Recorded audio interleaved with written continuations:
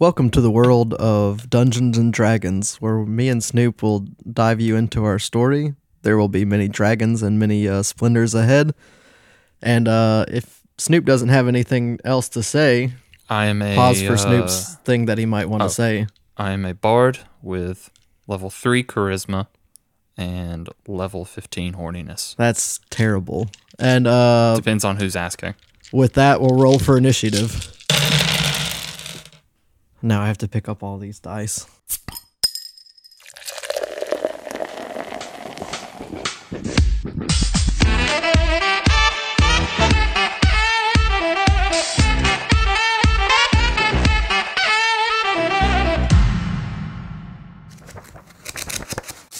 Welcome, everyone, to the Comicsology Club, a show where we get together, we drink together, and more importantly, we read together. The we I'm referring to is, of course, me, Snoop Lynch, and my co-host, Higgins Sturm. Hey, that's me. He is right there. New Cat's playing with the cables. New Cat was on the last episode. I don't know if you heard that, Higgins. I don't know if I did or not. He made the little guest appearance at the beginning because we are sponsored by 008 Studios. Oh, yeah, we are. That is a company that our friend and boss, I guess he's our boss, right?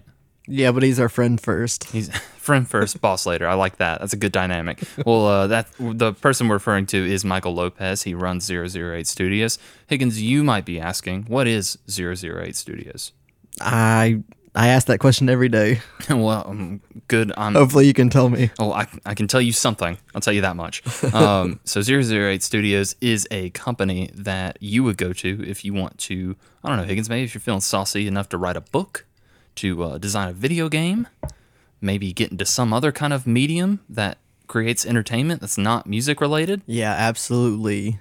F off with your music career. Unless you're creating music for the video game you're making. He can Yeah, I probably guess- help you with that. I guess that's true. Yeah. But point is, if you're looking to do any and all of those things, our friend Michael Lopez, he's a good place to go to for that.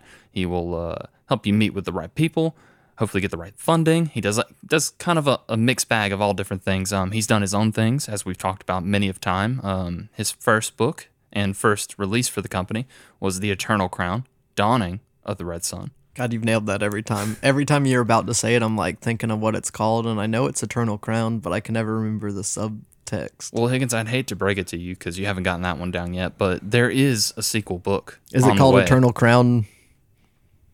The red sun has already risen. The Red Sun is dawned? Yeah. No, you'd think so, but no. This one is called The Eternal Crown, Trials of the Clergy. Oh, okay, that makes sense. I read the book, so I know what that means. Well, Higgins, you haven't read this book. No, I haven't read that book. Yeah, geez. All right, calm down. But it's on the way. That's So, the first time we've gotten the subtext for that one, right? I think it's the first time we've said it here on the Yeah. podcast. I'm pretty sure Michael's mentioned it to me in the past. Yeah. Now, as far as the status of this book, and if you can't wait, if you just want to read some Eternal Crown, I will leave a link to Michael's website where you can buy the first book and get your fix that way. But as far as the sequel, The Trials of the Clergy, right now he's expected to have about 3 to 4 months left in the writing process. After that, it'll go to the first round of editing. You get that back. You listen to people's notes. Some you do, some you don't. Just regular stuff like put more Darth Vader in there, Yeah. that kind of thing. So that's kind of where we're at with that one. And Higgins, you read this book, so these names will mean something to you probably. But the story will focus on the continuing adventures of Mira and Koro doing their own thing while Kira is on her own. Because as you know, those are important characters that are doing different things at different times. Oh, dang, they're splitting the party. They are splitting the party. Look at that foreshadowing we're doing right now in our own in our own Eternal Crown. advertisement. Yeah. Yeah. So he's doing that. He's doing a couple other things. I'm currently working on getting some videos out for him, which he'll put on his YouTube channel, involving the Eternal Crown, kind of what that's about, the story, the world, the characters, and another project he's currently working on called the Icarus campaign, which is going to be a big transmedia project, Higgins. Do you know what yeah. that means? Yeah, multiple medias. Multiple mediums and medias all the time, everywhere. There's going to be a book, there's going to be a game, and there might be a something else. Definitely, I think, yeah. You're absolutely right about A the book. video. Yeah. So the book is going to come first. I have a synopsis about that if you want a little something. Yeah, I'm down to hear it. Excellent.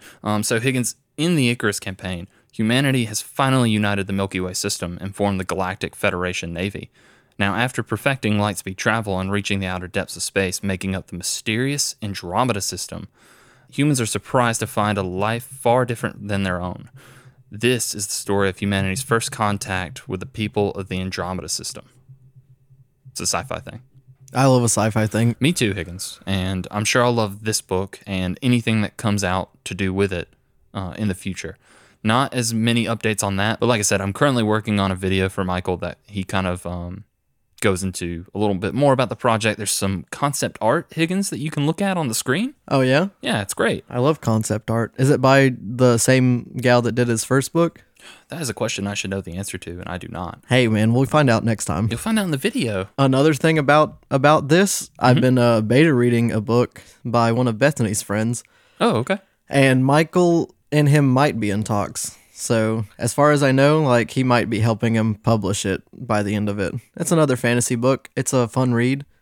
I've been, picking out grammar stuff and helping him, like, work out the kinks. Oh, you've been part of the editing process. Yeah, Very good. I'm a beta reader. It felt kind of cool. Yeah, like you finally have a purpose in life. Yeah. Yeah, that must be nice. I can't wait for when that happens to me. Yeah, I might talk about it more on our next episode when I have more details about like if they actually are in talks or not. But like I know that we put them in touch with each other, and that her friend said that they will probably be working together, at least in the publishing department. Excellent. That's all great stuff. And if you're listening to this and you think you might want to work with Michael as well, like I said, we'll leave a link to his website, and you can buy his stuff. You can get in contact with him about your own projects and how all that stuff works. He can explain what all this is better than I ever could. So that's definitely the resource you want to turn to. And if links scare you, you can find it at 0-0-8studios.com. That's absolutely right. And all of the things are there. Yep, you got it. With all that said, let's circle back to that wonderful segue you had about splitting a party. Oh, nice. Yeah. Yeah. Does that still count as a segue if I referenced that you made a segue earlier? Well, segways. Segregation. Segways go in reverse. Okay, cool. Well, I think it's probably scarier, but there's no one because you're leaning back and there's not a little thing in front of you, but like you could probably do it. It's a real leap of faith, if you ask me. You can at least turn around and go backwards. Yeah, kind of like how the guy who made the Segway took a leap of faith and died going off that cliff on a Segway. On a Segway. Yeah. But forget about him for just a moment if you could, Higgins. I know it tears your heart up every day to remember that guy's dead. All the time. Every single day. And let's instead take some moments to talk about this month's book. We can do that. It's a book we've started before. Mm-hmm. We're coming back to a second volume like we've done about 10 to 11 times now. That's very generous to say we've done that 10 to 11 times. But yes, we have done something like this in the past before, and we're doing it again. This month's book is the second volume of Die by Kieran Gillen and Stephanie Hans and somebody with the last name Cowles. Something like that, yes. So Kieran Gillen and Stephanie Hans are co-creators of this story. Kieran Gillen does writing. Stephanie Hans does art. We'll probably just focus on their work today, but that's not to take away from any of the other work that went into this. This volume is called Split the Party, as we have probably mentioned once or twice. Yeah, and that's always a terrible thing to do, folks, if you're doing any sort of D&Ding like they do in this book. I believe it, because some bad things happen in this book. Yeah, so many bad things. Yeah. So this collection gathers issues 6 through 10 of this story. I just found out today, Higgins, that we are halfway through after reading this. I saw it's 20 and done. Mm-hmm, yeah. Like a D20. Just like the Jesus Christ. Beat you to it. I don't even know anything about this stuff. So yes, we're halfway there. We're going to talk about the second volume today. These initial issues came out from August 2019 to December 2019. I've got a synopsis for this volume if you'd like to hear it, Higgins. Yeah, I'm down to hear it. That's good because you probably didn't read the book anyway. So in this story, we're catching back up with our main characters, and it goes a little something like this. No one can escape Die until everyone agrees to go home. Or rather, no one can escape Die until everyone who is alive agrees to go home. The commercial and critical hit second arc of the bleakly romantic fantasy fiction series starts to reveal the secrets of the world of Die and our heroes' past. There's always the chance they'll escape Die. However, they'll never escape themselves. Wow. And boy, does that just sum the whole dang thing up. Basically, yeah. So I guess a quick overall catch up, because we did this episode a lot longer ago than I would have thought. This was like the first volume we did like episode 20 of our podcast, something like That's that. more than half ago. It's crazy, right? So the general Maybe idea, that's why I didn't remember anything about the first volume and had to reread it. Hey, you're not the only one. I had to reread the first volume as well, and I'm glad I did. It was a nice little catch up. It made it make the second part make way more sense for sure. Absolutely, yeah. So the first volume we've talked about. Short version is a bunch of people when they were kids got sent to a fantasy world one night, and they pop back up in the real world 2 years later. There's only 5 of them instead of 6, and one girl's missing an arm, and they don't talk about it for like 25 years. Then they get sucked back into this fantasy world, and crazy stuff be happening. Crazy stuff do be happening. When we last checked on these guys, they killed the one friend that didn't get out because he turned evil, and he had dyes for eyes. Oh yeah, Soul. He had dice for eyes. Oh, it's dice for eyes. Yeah, that's what dice is the plural, and die is just one. I'd like to think that dyes for eyes sounds better though. So Yeah. can I just do that? That's fine. Thank you. So yeah, they killed that guy. He turned into a weird zombie fallen thing, and then the party got split up because some wanted to go back home and others didn't. And now we pick up here. Yeah, just to think, like, if a couple of these people weren't such assholes, this book could have ended in 5 issues. Easily, yeah. But they're all kind of assholes, and I do really like that element of it, which is, I think, more or less what you and I talked about in the first volume is what's interesting about this book, because this premise isn't exactly fresh. This kind of stuff has happened before, and like those original Dungeons and Dragons movies, I'm pretty sure that's what happens is they get sucked into Dungeons and Dragons. But what makes this fun is all these people kind of suck, and more importantly, they all kind of hate each other for various reasons. Even the ones that like each other don't really seem to love each other that much. So there's 2 groups of people that, like, split apart when the party splits. And for whatever reason, the 2 to 3 people that are in a group together after they split also don't like each other. So it's like they have similar goals in both subsects, but then once they get split up, they also have dissimilar goals once they're there. Yeah. And it's like, why'd you guys even choose to be with these people? And that's what that is what makes it fun, is even the ones that have decided, like you said, to go off on their own, it's kind of just to fulfill their own selfish means. The 2 that split are Chuck and Isabel. Isabel, and they have both very different reasons for doing so. And I find that the motivations behind why any of them would stay are very interesting. Chuck is the one that's successful. Yeah. But he doesn't want to go back because he hates his life so much in the real world, even though he's rich and has like 4 wives. But he likes this version of himself more because he can be an even bigger asshole. Yeah. And he's got like luck power. So He literally, it's fine. there's no consequences to his actions, basically. Or so we thought. Yeah. Might get that later. And then Isabel kind of has this, and I think they mentioned that she kind of has this martyr complex where to kill Saul in the first volume, they kind of had to screw over the town that they were staying in. Yeah. And she's hit with this sense of guilt and decides, no, we need to stay so we can help these people she wants ruin to their lives. And so I do believe there is a sense of her that decides, no, I want to stay and help these people because they're real to me right now, and I need to help them. I also think that there's a part of that, though, that she just doesn't want to go back either. Her life, along with Chuck's, is also technically better in this world, even though she's dealing with...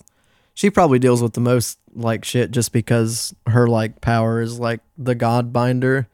And she's constantly owing these gods in this world, like, favors, and gods play with your words pretty hard. Yeah. They're kind of like genies where when you make a wish, you have to be very careful with what you ask. Yes. I think because when they separate in the first volume, they go through a portal because of one of her gods.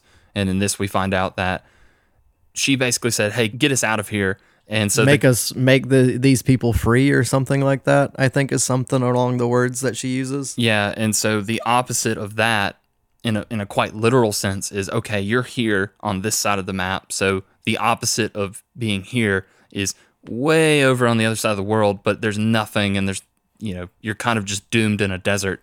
So I read there was like extra stuff along with like the book. Like Kieran Gillen wrote little mini essays after each like volume, and he said that, I guess this is in his own mind, but the side of the die, the 20-sided die they were on, was 18, and the opposite of 18 on a 20-sided die is 3.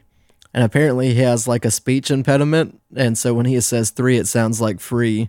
And so free is his way of saying 3. So that's why they ended up on the opposite side of the world in his mind. And so that's kind of neat. Turns out doing extra research makes the book make more sense sometimes. Who would have thought? I mean, I've known that because I do a lot of research when we do these, but for you, this is a great revelation. Do you think that you'll continue to do this amount of research? I mean, if people write stuff in the back of the book, I'll read it, but I'm not going to go outside of the book. I was waiting for that. Who am I gonna jump outside the bounds of my unreality, Yeah, no. I mean, your limits, and I respect that and appreciate it. And I like the kind of extra, because I think I read most of them. I don't remember reading that part, so that's cool to know. But I read most of the blurbs in the back of the book, and it's always nice when a writer kind of uses that space to their advantage to, like you said, explain the story even further. The biggest reveal that I want to get to, he talks even more about in the back of the book, and just the influences that things in his personal life and just in history have on this story, to find it out in the story itself, but also in those pages that he wrote to the reader. It just makes this so much better for me. Everything he does has a purpose to it in his writing. All the stuff with like one of the characters, like Ash's sister, is like a game developer in like the outside world, and she's constantly talking about like crunch and like and her issue, because everybody seems to have their own issue in this book or even the last volume. And like her issue, she's talking about how crunch like kept her away from her family and how that ruined her marriage, and how she's like now like trying to stay with her kids and also staying with the woman that she like broke her marriage up for, that she met while she was doing the like video game designing and crunch and that sort of thing. And apparently he like talks about a lot of that stuff, where like when he was writing the book, like crunch was a very like untalked about but pretty well known reality in like video game making within the industry itself. Yeah. And so he was like, I just wanted to dive into that and like show like how messed up like making the way we make games like messes up people's lives and stuff like that.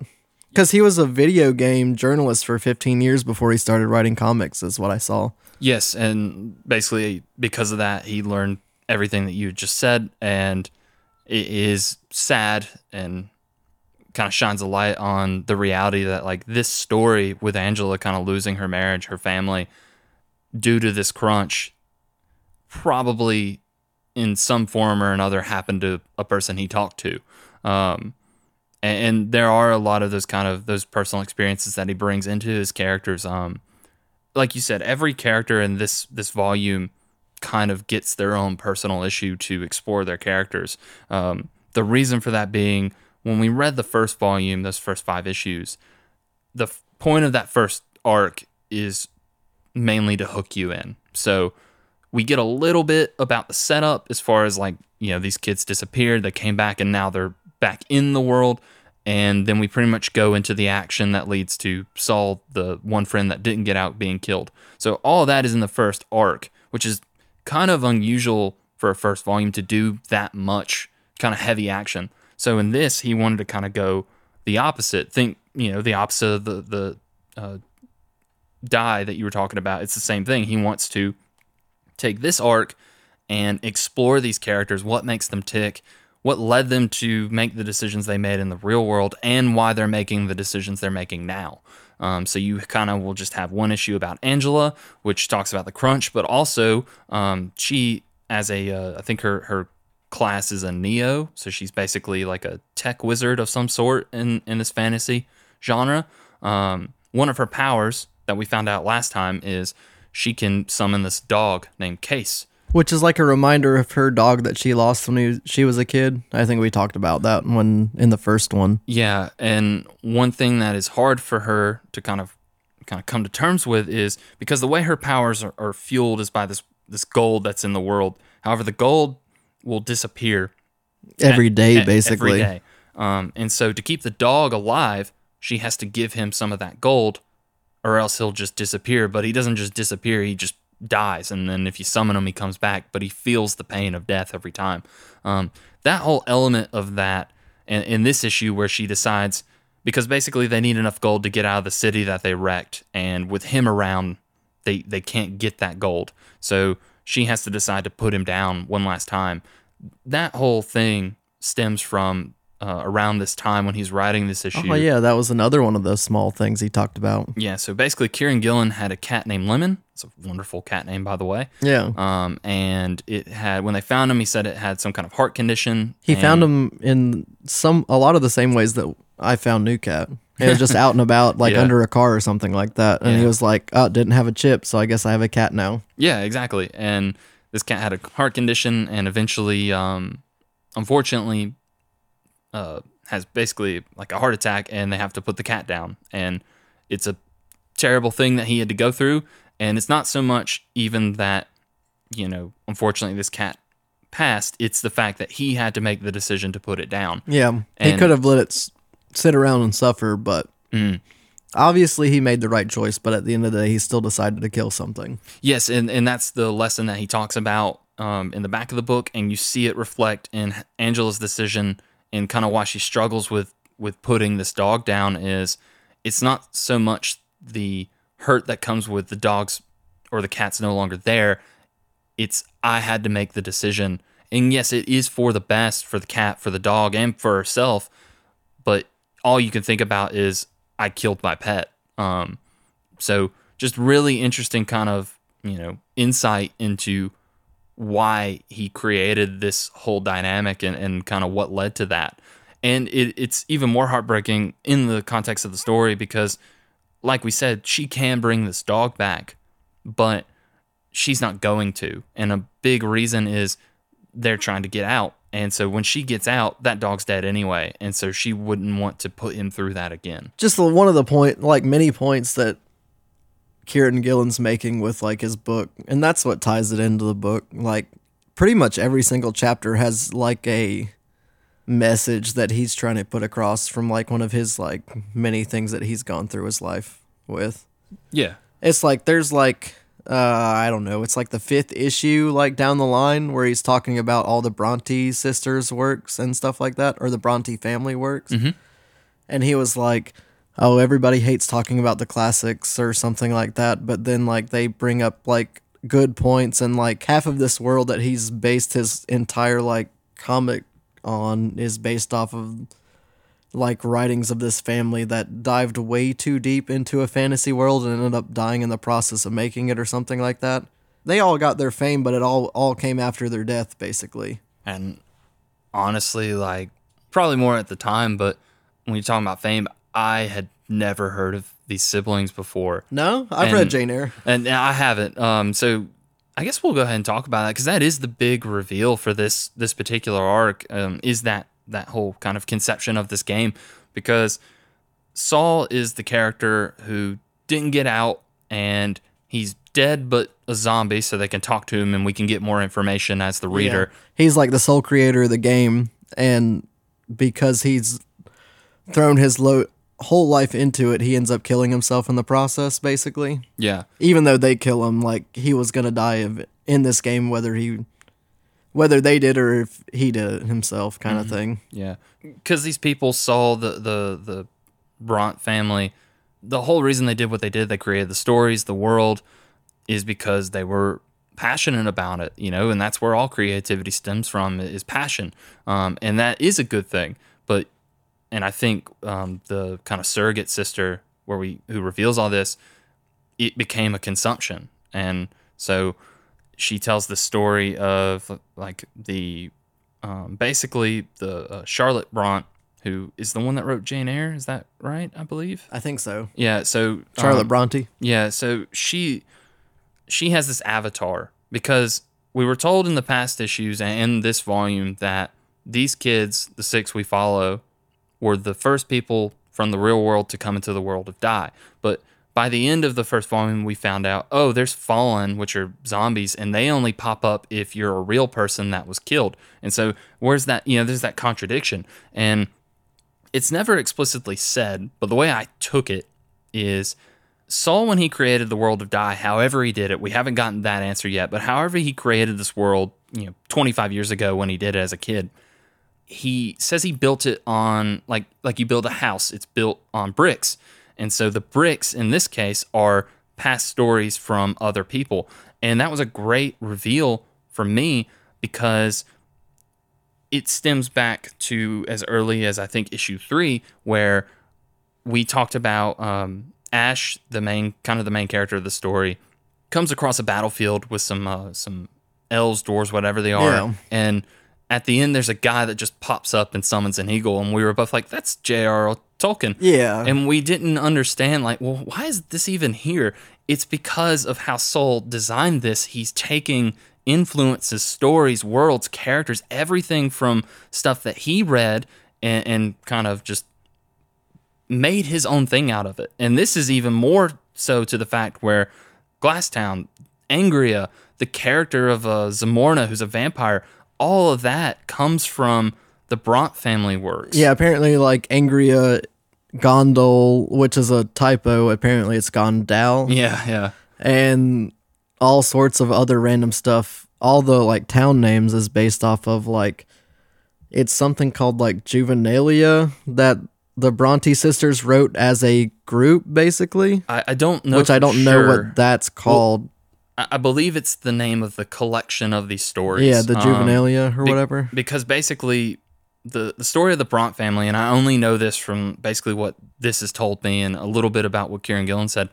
As kids, their father gave them 12 toy soldiers as like a gift, and they each took 3, and they started to create their own stories, and then they started mixing their stories together. And so you get the character of Zamorna, who's like a vampire who's in love with 17-year-olds, because at the time the girl, Charlotte, I think, is the one that wrote that character, was 17, so that was kind of her, dream fan fiction man. Yeah, and they say like, oh, well, 16's legal where you were back then. Yeah. And it's like, yeah, but is that moral? It might be legal, but is it moral kind of Yeah. thing? But that explains why he is the way he is in this, is because he's based off of that character.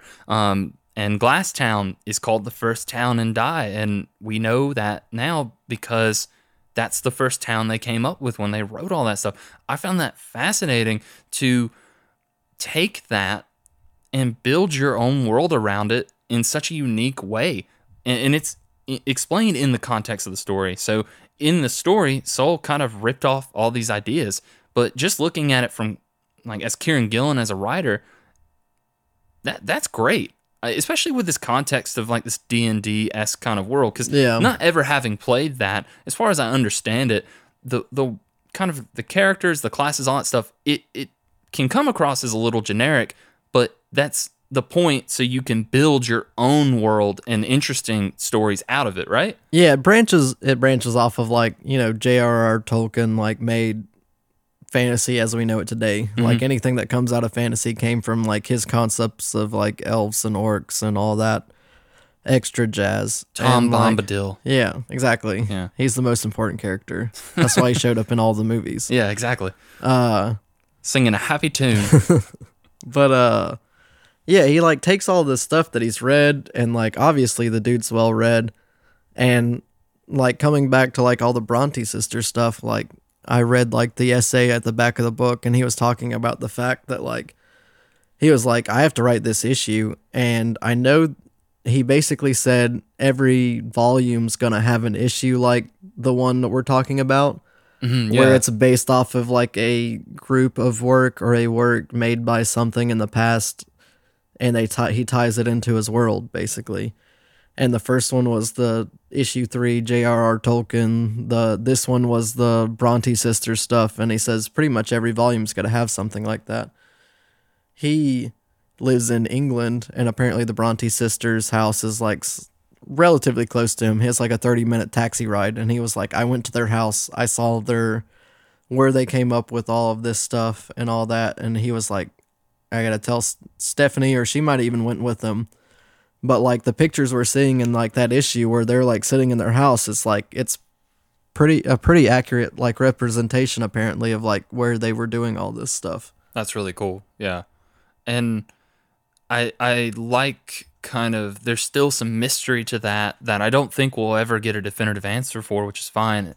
But again, as I took it, because the woman telling us this in the story, like telling the heroes, refers to herself as Charlotte Bront, but what it seems to be, and what is the reason for the existence of the Fallen before those kids even got there, is they're echoes of these real life people. So the Charlotte Bront that's in the world of Die isn't the real Charlotte Bront from our history. Yeah, it's her Fallen version, basically. Yeah, and I just found it really fun and a way to go with it that I would have never have guessed.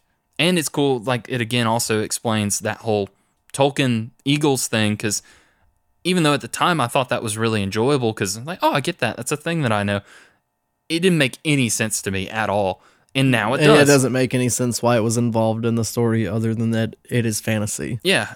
And I will say, like, going through all of this second issues, like, honestly, the first volume fell flat on me hard. Like, I don't know, remember what I rated it. I'm sure I gave it a good score because, like, I normally do, but like this second issue by like leaps and bounds explained this world to me and made it like you're invested. Probably like the hardest hitting, like one of the hardest hitting comics we've read. Like most of the time, like you read the story, you get to escape and you don't really have to think about the real world outside of it. But like this one, like just like throws so much like stuff at you every issue. Yeah. And you like feel with the characters, like, god dang, the main character Ash, like I don't remember what his name is out in the real world. Dominic. I had to look it up too. But we talked about that in the first issue. He's Dominic out in the real world, but he's Ash in the thing because he's bi or gay or something like that, and his fantasy world is him playing a woman basically. Mm-hmm. And there's all sorts of like political stuff talking about like that sort of thing right now that I'm not going to go into, but like in the fantasy world, you're able to be whoever you want to be. And he has a tough life in the outside. He gets made fun of because of all that. Back when he made the character, he was like 16 and kids were ruthless back in the 90s about all of that sort of stuff. And in the game, he's in charge of everything. He can literally do anything he wants, especially now that Soul's gone. He is leaps and bounds the strongest entity in that game. Mm-hmm. He has to work around rules, and he has to fight a lot of his own personal conflicts to do that, because he like deals with Zamorna, and like there's the stuff where he like wronged Izzy back in the day too. And it's just a whole mess of stuff where it makes you just like think about all sorts of stuff that you would never think you would think about while just reading a quick 5-issue volume of a comic. Yes, and it is very brisk, which I enjoy as well. I like that even though you have in this volume so much more character development, so much more world building in it, it still, just like the first volume did, moves at a clip. And I think that's really enjoyable. I think it's really fun. It makes me want to go back and reread it, which is even better because I read it again today, and there were some things I was still a little, kind of confused by, or just like didn't quite get the first time through. But I breezed through this thing, and I got so much more out of it, even a second time. And I think that the writing, as far as all that goes, is really strong. I do think, as like a slight complaint, as we said, each issue will focus on a character this time and kind of go into, like, why are you feeling the way you're feeling? Why are you doing what you're doing? I think that the message is really good. I don't think the execution at every turn is flawless. A lot of the kind of the flashback stuff that I didn't really love was the setup. It's just a lot of people just like talking to themselves or talking to people that would already know all this information. Yeah. Just to give the reader all this expository dialogue. And like I said, that's my slight complaint. I think that the impact it has on me is 100% there. It's just the setup could have been a little less clunky. And it is tough when you want to kind of have these separate issues of everyone off on their own, doing their own thing, and like, well, who do they talk to? And I like some of it better than others. Like, one of my favorite characters in this, just because of like how sad he is the Grief Knight, Matt. Yeah. You've found out a little bit about him in the past. Basically, like, he's a statistics guy. The reason he's a statistics guy is because when he was young, his mom had an illness, and so he was worried, and he like studied up all this information about surgery, and he's like, there's 1 in 1,000 people that don't make it. She was the one. Like, it's just, and that leads to him creating his character class, which is a guy who has a sword that constantly tells him how much he sucks and then gives him power because of it. Yeah. We got a lot more development and insight into how his powers work. One thing I loved is they get trapped at one point, like imprisoned, because the people of the town found out they messed up the town over. And so someone asked him, like, hey, where's the sword? And he's like, oh, it's about 400 yards this way. He like hear it. He hears it like whispering to him, saying like dumb stuff. Which I love, because all I thought up until that point was the sword just will talk to him when he unsheaths it. But no, it just constantly berates him and tells him how awful he is. And yeah, of course this guy would be sad and a mess.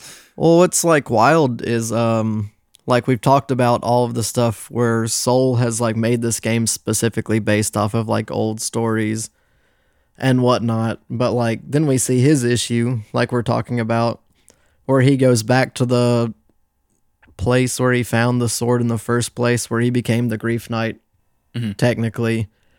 And it's some like cave or whatever. And like he goes back and he gets in that realm, and like you find out there's 12 like different knights apparently, which I guess he's the D12. I'm not really sure. That would make sense. I think you're right. I think there's a D12. I couldn't tell you. I know there's a D10 or something like that. He's D8. Okay. Well, that's wrong then. But you're not wrong that there's different swords that do different things. Yeah, there's different swords. They're like joy, anger, stuff like that. There's a group of knights called the Joy Knights, and they're like, come on, man. Like, you don't need that. It's like, just be angry or something like that. We want you to not be this sad sack of shit that just like gets mad and kills things. Yeah. Now that they're back as grown-ups, like dealing with the same sort of stuff, somehow it's like morphing to like their life struggles like as they're older. Like you'll see like kind of glimpses into their like now selves in the fantasy world, versus just like glimpses into like their past like worries or stuff like that. Yeah, it's like where he like sees his like daughter like has something like that she sees or something like that. I can't remember exactly. So basically what happens with him is, it's what you're saying, they went to this world a long time ago, they came out, they didn't leave everything behind.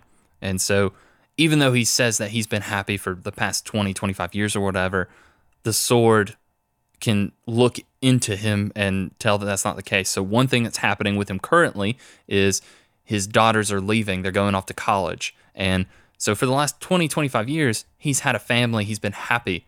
But the sword makes a point. It's like, well, if you go back, there's nothing for you, because your daughters are going off. You'll maybe talk to him once, twice a week. If you could do that here, it'd be the same thing.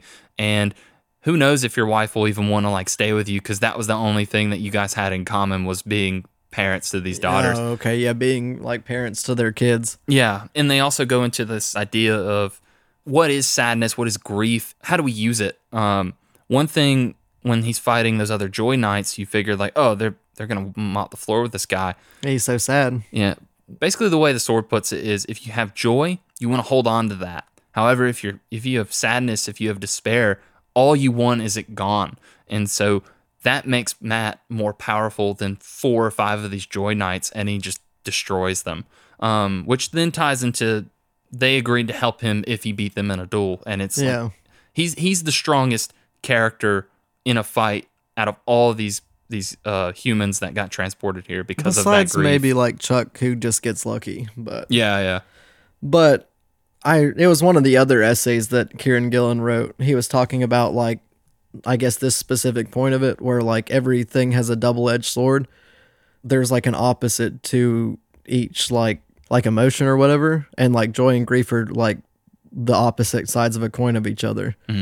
Where like in order to have joy or in order to have grief, you had to have joy beforehand or something like that. And because he's a grief knight, he's taking all of the aspects that make joy great and using that as a force for like his power, basically.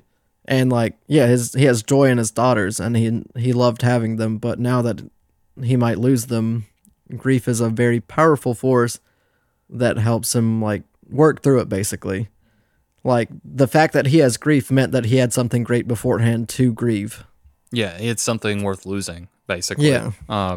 And that kind of is, I think, the theme of this volume, that, and maybe the point of this overall story. We know that when these kids got back out, after that 2-year gap, they hung on to a lot of this stuff, and it affected them as people in the real world. I think being back in it now and going through it as adults and kind of taking lessons differently, Kieran Gillen wants to tell a story of how do you take these negative moments, these horrible things that are happening to you, and like you said, kind of put it to something good. And so I think that basically by the end of the story, assuming that some or all of them get out, they're going to be better off in the real world than when they got out the first time, because now that they're back in as adults, and Matt's talking to the sword probably more than he ever had. Angela was able to let go of the dog and realizes more than ever how much she wants to get back and fix her family. Even Chuck has some character development in this that's really interesting for me. So I like all of the character development that they're doing here. And again, what I hope and think it's going to kind of lead into in the last 10 issues of this, the biggest kind of deviation of all of these stories and all of these characters is Ash. And I think there's a point to that as well. Yeah, before you talk about that, I think we've talked about a lot of heavy hitting stuff. And like Chuck, I think we could use a drink. Oh, Higgins, I have a drink right here. Will you tell me about it? Yeah, I can tell you about it. That's great. I think last issue we did drinks that involved dragons. I think I did a red one and you did like a white one, if I'm remembering right. Yeah, it brought up my eyes. The link's gone. The link's gone, so we don't know. It's true. The link doesn't exist. Dead to the world. That's a shame. That person couldn't keep their blog up. Well, so luckily, you talk about what's in the drinks. Yeah, a lot of the time you can go back to that issue and find it. The only sour spot about that is you actually have to listen to it, but that just gives us more and more streaming analytics, so that'd be great. It is a pain. We don't want anyone to have to go through, though, if we're honest. Well, I think this link will be good for a while for this drink we're drinking. Tell me what's in this. It's got Kool-Aid. Yeah, so the first one was a dragon drink, and this one's called Dungeon Punch. So we got the dungeons and we got the dragons. And this one's fun. It's like a little. It's very fruity. You can't really taste the alcohol at all.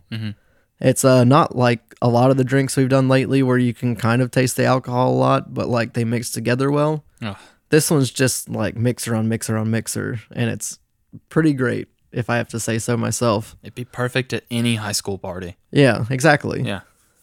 So Dungeon Punch, on the rip, 1 part vodka, 3 parts orange juice, 5 parts fruit punch Kool-Aid, or your knockoff Kool-Aid brand, 1 ounce of peach schnapps, and something I forgot to put in our drink this time was 2 cherries. So I guess we'll have to make another one now to top that off. I guess so. I guess we'll take this moment to grab a new drink. I'm going to put a fun sound effect that you recorded earlier for our break, and we'll be right back. All right.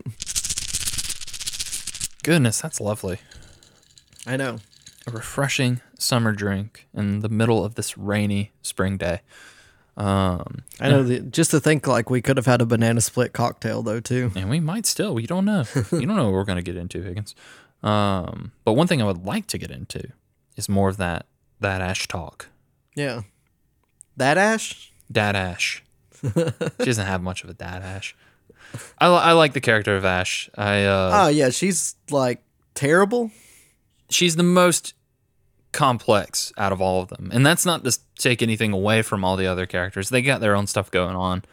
Yeah, but, she's a good character, but she's terrible. She's, the description I saw, or the connection I saw for her is Cersei. in like Game of Thrones. Very much so, I think, yeah. Or like, yeah, you can see like where she's trying to go and what she's trying to do, but like she's doing it in a lot of the wrong ways. And I question her motives basically all the time, which I really enjoy. You know, since this has all started when they got trapped back in this world again, she was the first to step up and be like, all right, I'm going to get you all home. I do think that part of her is still, like, that's her main goal, is to get these people home. I don't think she wants to go home herself. Like, ever since the beginning, she's been the one that stood out the most. Everyone kind of looks like their real world counterparts. She's the only one who, you know, got in the real world, white-haired maiden with crazy devil speak powers in this world. Still kind of similar looks, though. I mean, it's like a guy with long white hair in the real world. So, like, you know, just that, even that gender swap and her being the only one, and the fact that not just her, but everyone around her that knows it's Dominic on the other side still refers to Ash, you know, as Ash and she. It's that kind of thing you were talking about at the very beginning of this episode of, you can be anything you want to in this world, so why don't you? This, to me, is like a Batman Bruce Wayne kind of comparison. Yeah, just an aside, like, I play a game similar to this, and I'm a one-handed cleric dwarf guy that used to be a blacksmith, but now I call on the powers of God to give people luck. That's not me, other than the fact that I'm a dwarf with one hand. Basically two different people, though, if you take that element out, yeah. And she does have similarities to her kind of real-world character, the main thing being, I think she's got a thing for Saul. Just the, like, flashbacks, it looks like Izzy was kind of in a flirtationship with Saul. Well, they were dating. Yeah, they were dating at the beginning, and then, like, Ash wanted to date Saul, and that's where, like, the, like, bisexuality part of him comes into play. Because I think he has a wife and, like, an almost kid, we find out. They don't have kids. They tried. They did IVF. Yeah, it didn't take, though, so they never had kids. But he did get married, and he seems pretty happily married. But one thing he points out in this is, so basically when we get to the Ash issue, we had seen all these flashbacks of all these other characters. We saw flashbacks with Ash, but they were all from the first time they got trapped in the world. And then there's just a quick little moment where he's like, hey, I haven't talked about my wife Debbie that much. You should probably, like, think that's a problem. I think it's a problem. And it just plays into this idea, have that Ash, since all this has started, has said, Matt, I'm going to get you home. Angela, I'm going to get you home to your kids. He's never once been like, or she's never once been like, I want to get home.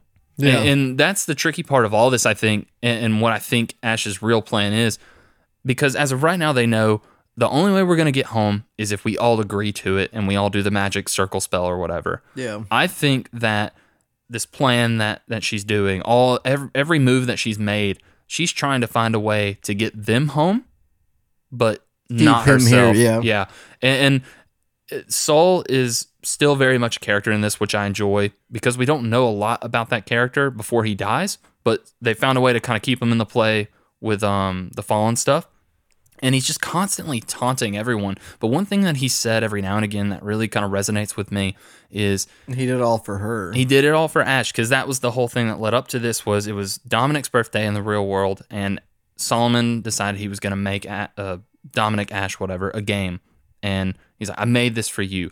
I think the reason that they are as great of friends as they are is maybe there's an underneath, like, relationship between the two of them. I think they both love each other. Or at least the idea that he knows that Dominic is in love with them, even if he can't be with them in the real world, he can potentially show that in the fantasy world or something like that. See, I look at it as more of their connection, their bond is about this stuff.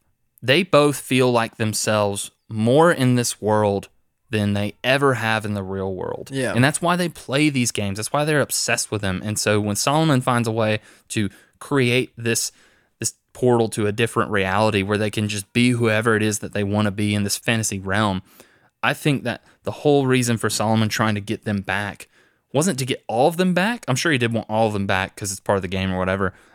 I think it's all about this obsession they both share with this stuff. And I think that parallels the story of the Bronte family that we find out in this. I think that Charlotte, Bronwell, like all of those siblings, they have the same obsession that Ash and Sol have. And that's going to lead to this ending with Ash either dies in this world, the villain, or just stays in this world forever. Yeah, the other thing that shows up in that issue, he or she talks about that Pendragon like role-playing game where like apparently you can play it your entire life and never finish it, and then you pass your character along to your kids and they keep going. And as you find out through this issue that she has a child called Augustus with Zamorna, who was Izzy's love in the book beforehand or in the game beforehand, and then Zamorna being the creepy guy that we talked about him being before, liked Ash more because he found it as more of a challenge or something like that. I think he sees a lot of himself in her, yeah.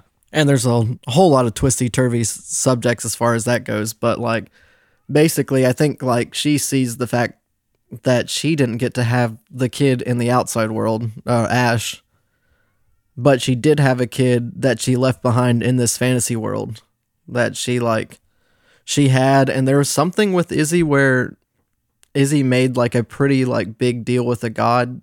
She makes a deal with one of the gods to bring Ash to term basically instantly because they need to get out. They need to get out of the game, but they didn't want to kill. They didn't want Ash. Ash couldn't be pregnant in the real world. Yeah, that'd be. I mean, you're talking politics all day on this episode, Higgins. Woof. A man with a baby. Yeah, I don't even want to think about it. I don't want to talk about it. I don't think men are allowed to hold children, as far as I know. It technically can. I'm just gonna stop saying words now. And we haven't talked a ton about Izzy, but I think the most interesting aspect of her character is this rocky kind of relationship she has with Ash. They clearly, from the beginning, even before they got trapped in the world the first time, don't really like each other that much. Mainly because, that's Sol's girlfriend back then, and Dominic clearly had something going on with Sol as far as feelings or whatever. And so there's always been this jealousy and this resentment, which I think is one of the reasons Ash says she did what she did with Zamorna is because she knew Izzy liked him at that time. Yeah. What I also like about that, though, is they're adults now. And so this isn't them squabbling over, I'm in love with this sexy vampire king. No, I am. It's, we both have things we want to do. Let's work together, even though we mostly just hate each other. Because they know how valuable each of them are. And that's kind of turning into this coup. You find out a lot more about the whole kind of role of a dictator, which is Ash's class, and why they're so feared, and kind of the precautions that they've taken against other dictators in this world. So they're not just like an unstoppable force, basically. Because the dictators are able to like say words and immediately make the person want to do what they say. Mm-hmm. But you find out they can only do that with willing people infinitely. For unwilling people, they can only do it once. And as soon as they make another like pact with an unwilling person, the other one breaks, basically. And that's kind of adding this fun kind of tension, because everyone in this world hates the dictators because they're afraid of them. Well, Ash is the one they hate the most because you can't control her. The kind of the failsafe they have in this world for dictators is this guy makes chains that can kind of bind them to a person, and that person can kill them on command. Well, they could never do that with Ash, and she uses that whole system to her advantage to get the other dictators on her side. And now at the end of this volume, she becomes the queen of Angria. By using Izzy's plan to make Zamorna the king of Angria, basically. And then she marries him by making him listen to her to make him... God, it's a whole lot of confusing stuff. She basically uses her power to make Zamorna her servant. Her servant, but also her husband. Yeah. Izzy does some political stuff to bring him out of Angria to make him king over the Eternal Prussia and all that jazz or whatever. But then alongside of that, Ash uses her power to make Zamorna like basically bend his will to her in order to be in charge of it in the long run.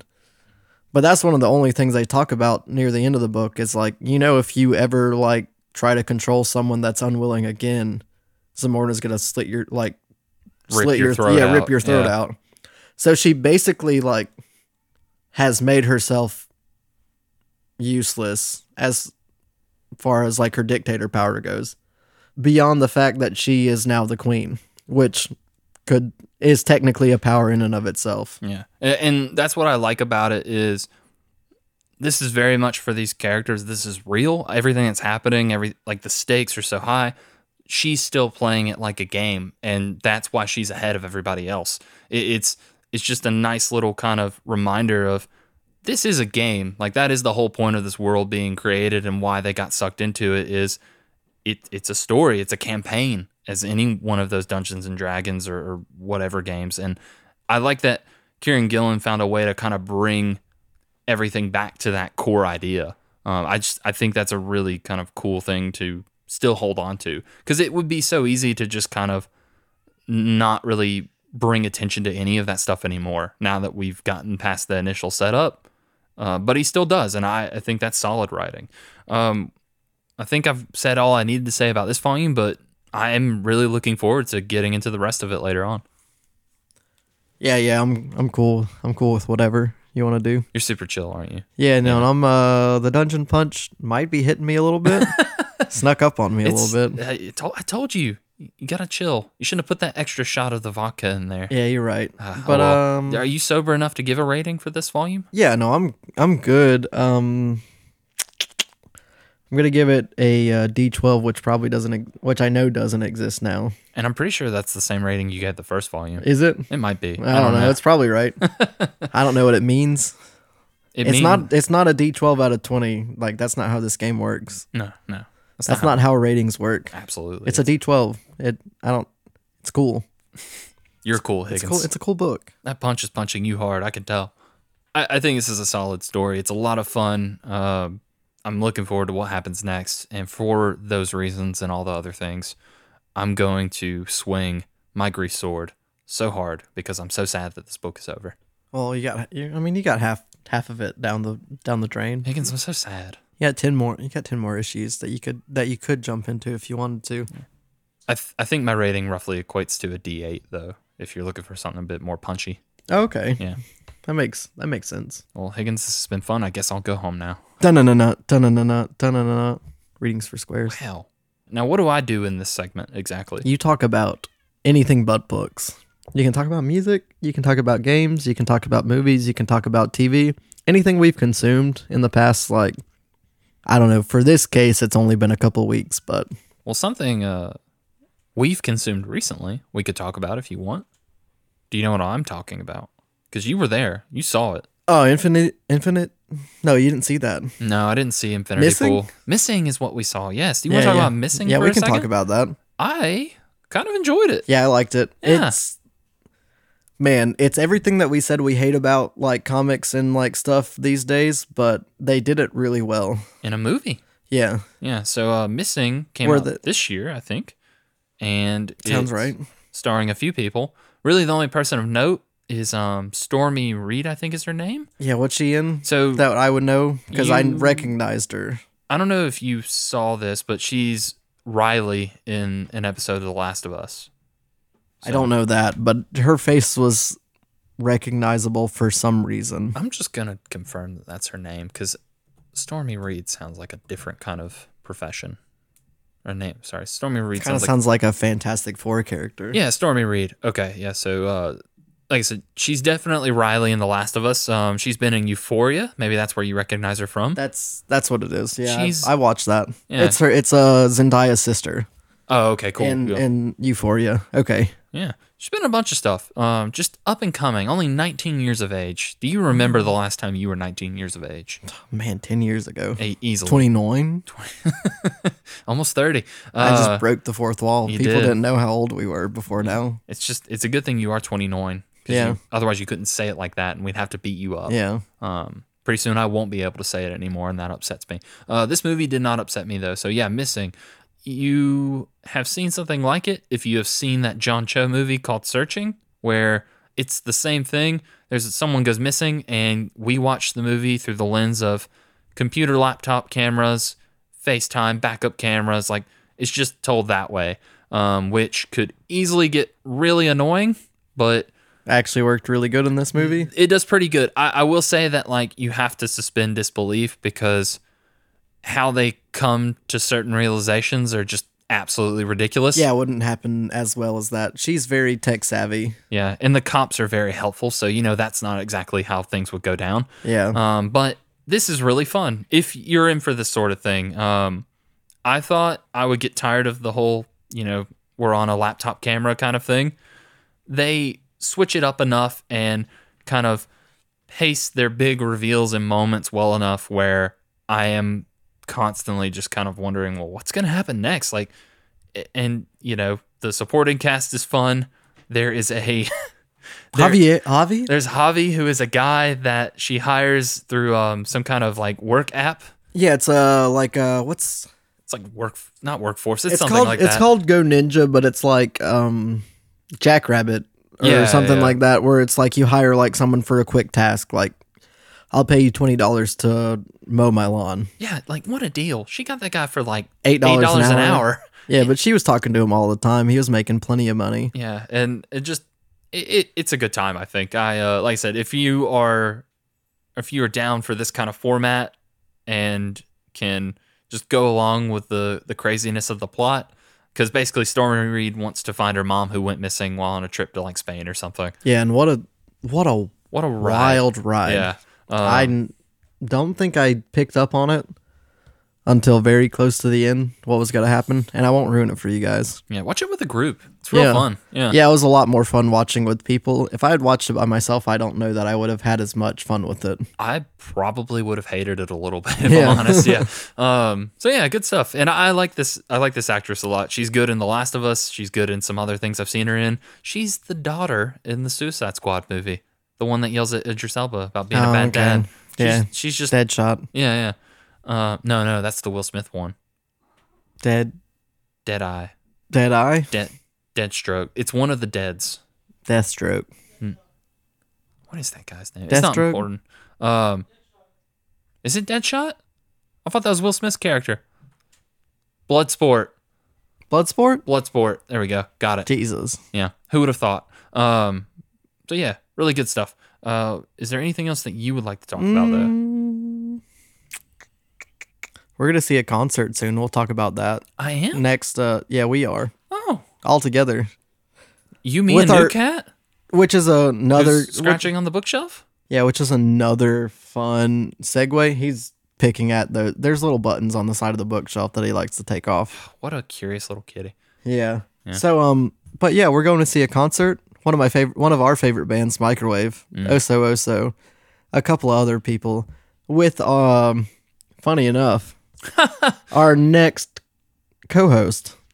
And you've heard her name before. Our first lady co-host of the podcast, my gal, Bethany Tilson. We're going to see it with her. Microwave's a great band. Go check them out. I don't have anything else to talk about in this segment. I'm just going to tell you what next book we're going to read. I don't remember what the volume's called, but it's It's the Higgins family photo album. That's right. We're going to spend an hour looking at baby photos of little Higgins I'm adorable, but his adorable bum, and then we're going to look at his real bum now to see how it compares. it's out. It's right in the microphone. If you guys knew how microphones worked, you would know what it looked like. No, we're going to read a Firefly thing. Yeah, Firefly. God, I could not for the life of me think of the name of that thing. Should I watch Firefly before we record? No, you don't, because this is a prequel comic. Oh, thank God. So I want to read this before I watch it. Something like that. Yeah, that's fun. It's called The Unification War, Volume 1. So basically in Firefly, Higgins, all the main characters, they were in a really bad war. I know that because they tell me. But we've never really seen that much of the war. So that's what this comic's going to do. Bethany picked this comic, so... Yeah, she's a pretty big fan of Firefly, and like, maybe that means I should have watched it by now, but... I mean, Higgins, you're your own person. You don't have to do what your girlfriend does. You know that I can't watch things by myself very well. No, you get scared. Yeah. and you hate war. Yeah. Yeah. Firefly's good though. And it's only one season, so I'd really probably would be able to finish it up. You but- won't. They're long episodes, Higgins. Yeah, it's the first one was like an hour long, and that's what really I started watching it and I didn't finish it. You know what you could do? We're going to talk about the comic for this segment the segment we did a little bit ago where we talked about missing and other things. Yeah. You could talk about the first episode of Firefly. Oh, just one episode. Just one That's episode. Very palatable. Exactly. Yeah. And it's a good first episode from memory. Yeah. And I've seen the show and the movie. I've heard it's one of the biggest cult classics like out there. Yeah. It's one of the ones that people wanted and still want more of. Just the season 2 is all they I know want. I know they got a movie, but Movies. I like the movie. I don't think Bethany likes the movie. We'll talk to her about it. I think they still want like 5 more seasons though to make it like a full 5 seasons in a movie. 6 seasons in a movie. They already got 1 season Oh, though. that's true. Then it'll be a full community. Yeah.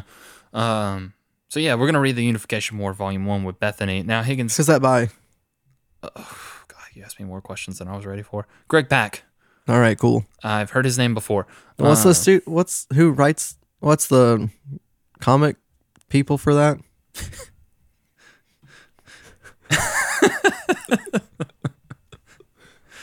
I don't know. We'll talk about it. We'll talk about it next issue. I know. I did the research on this other book. We give me some time. Yeah. But yes, the Unification War Volume 1, written by Greg Pak. That I was just making a fun joke because it's one of your favorite gags. It's actually by Boom Oh God, Studios. Higgins, it's gonna peak in the audio, but luckily we're recording 32 bits, so I can bring it down.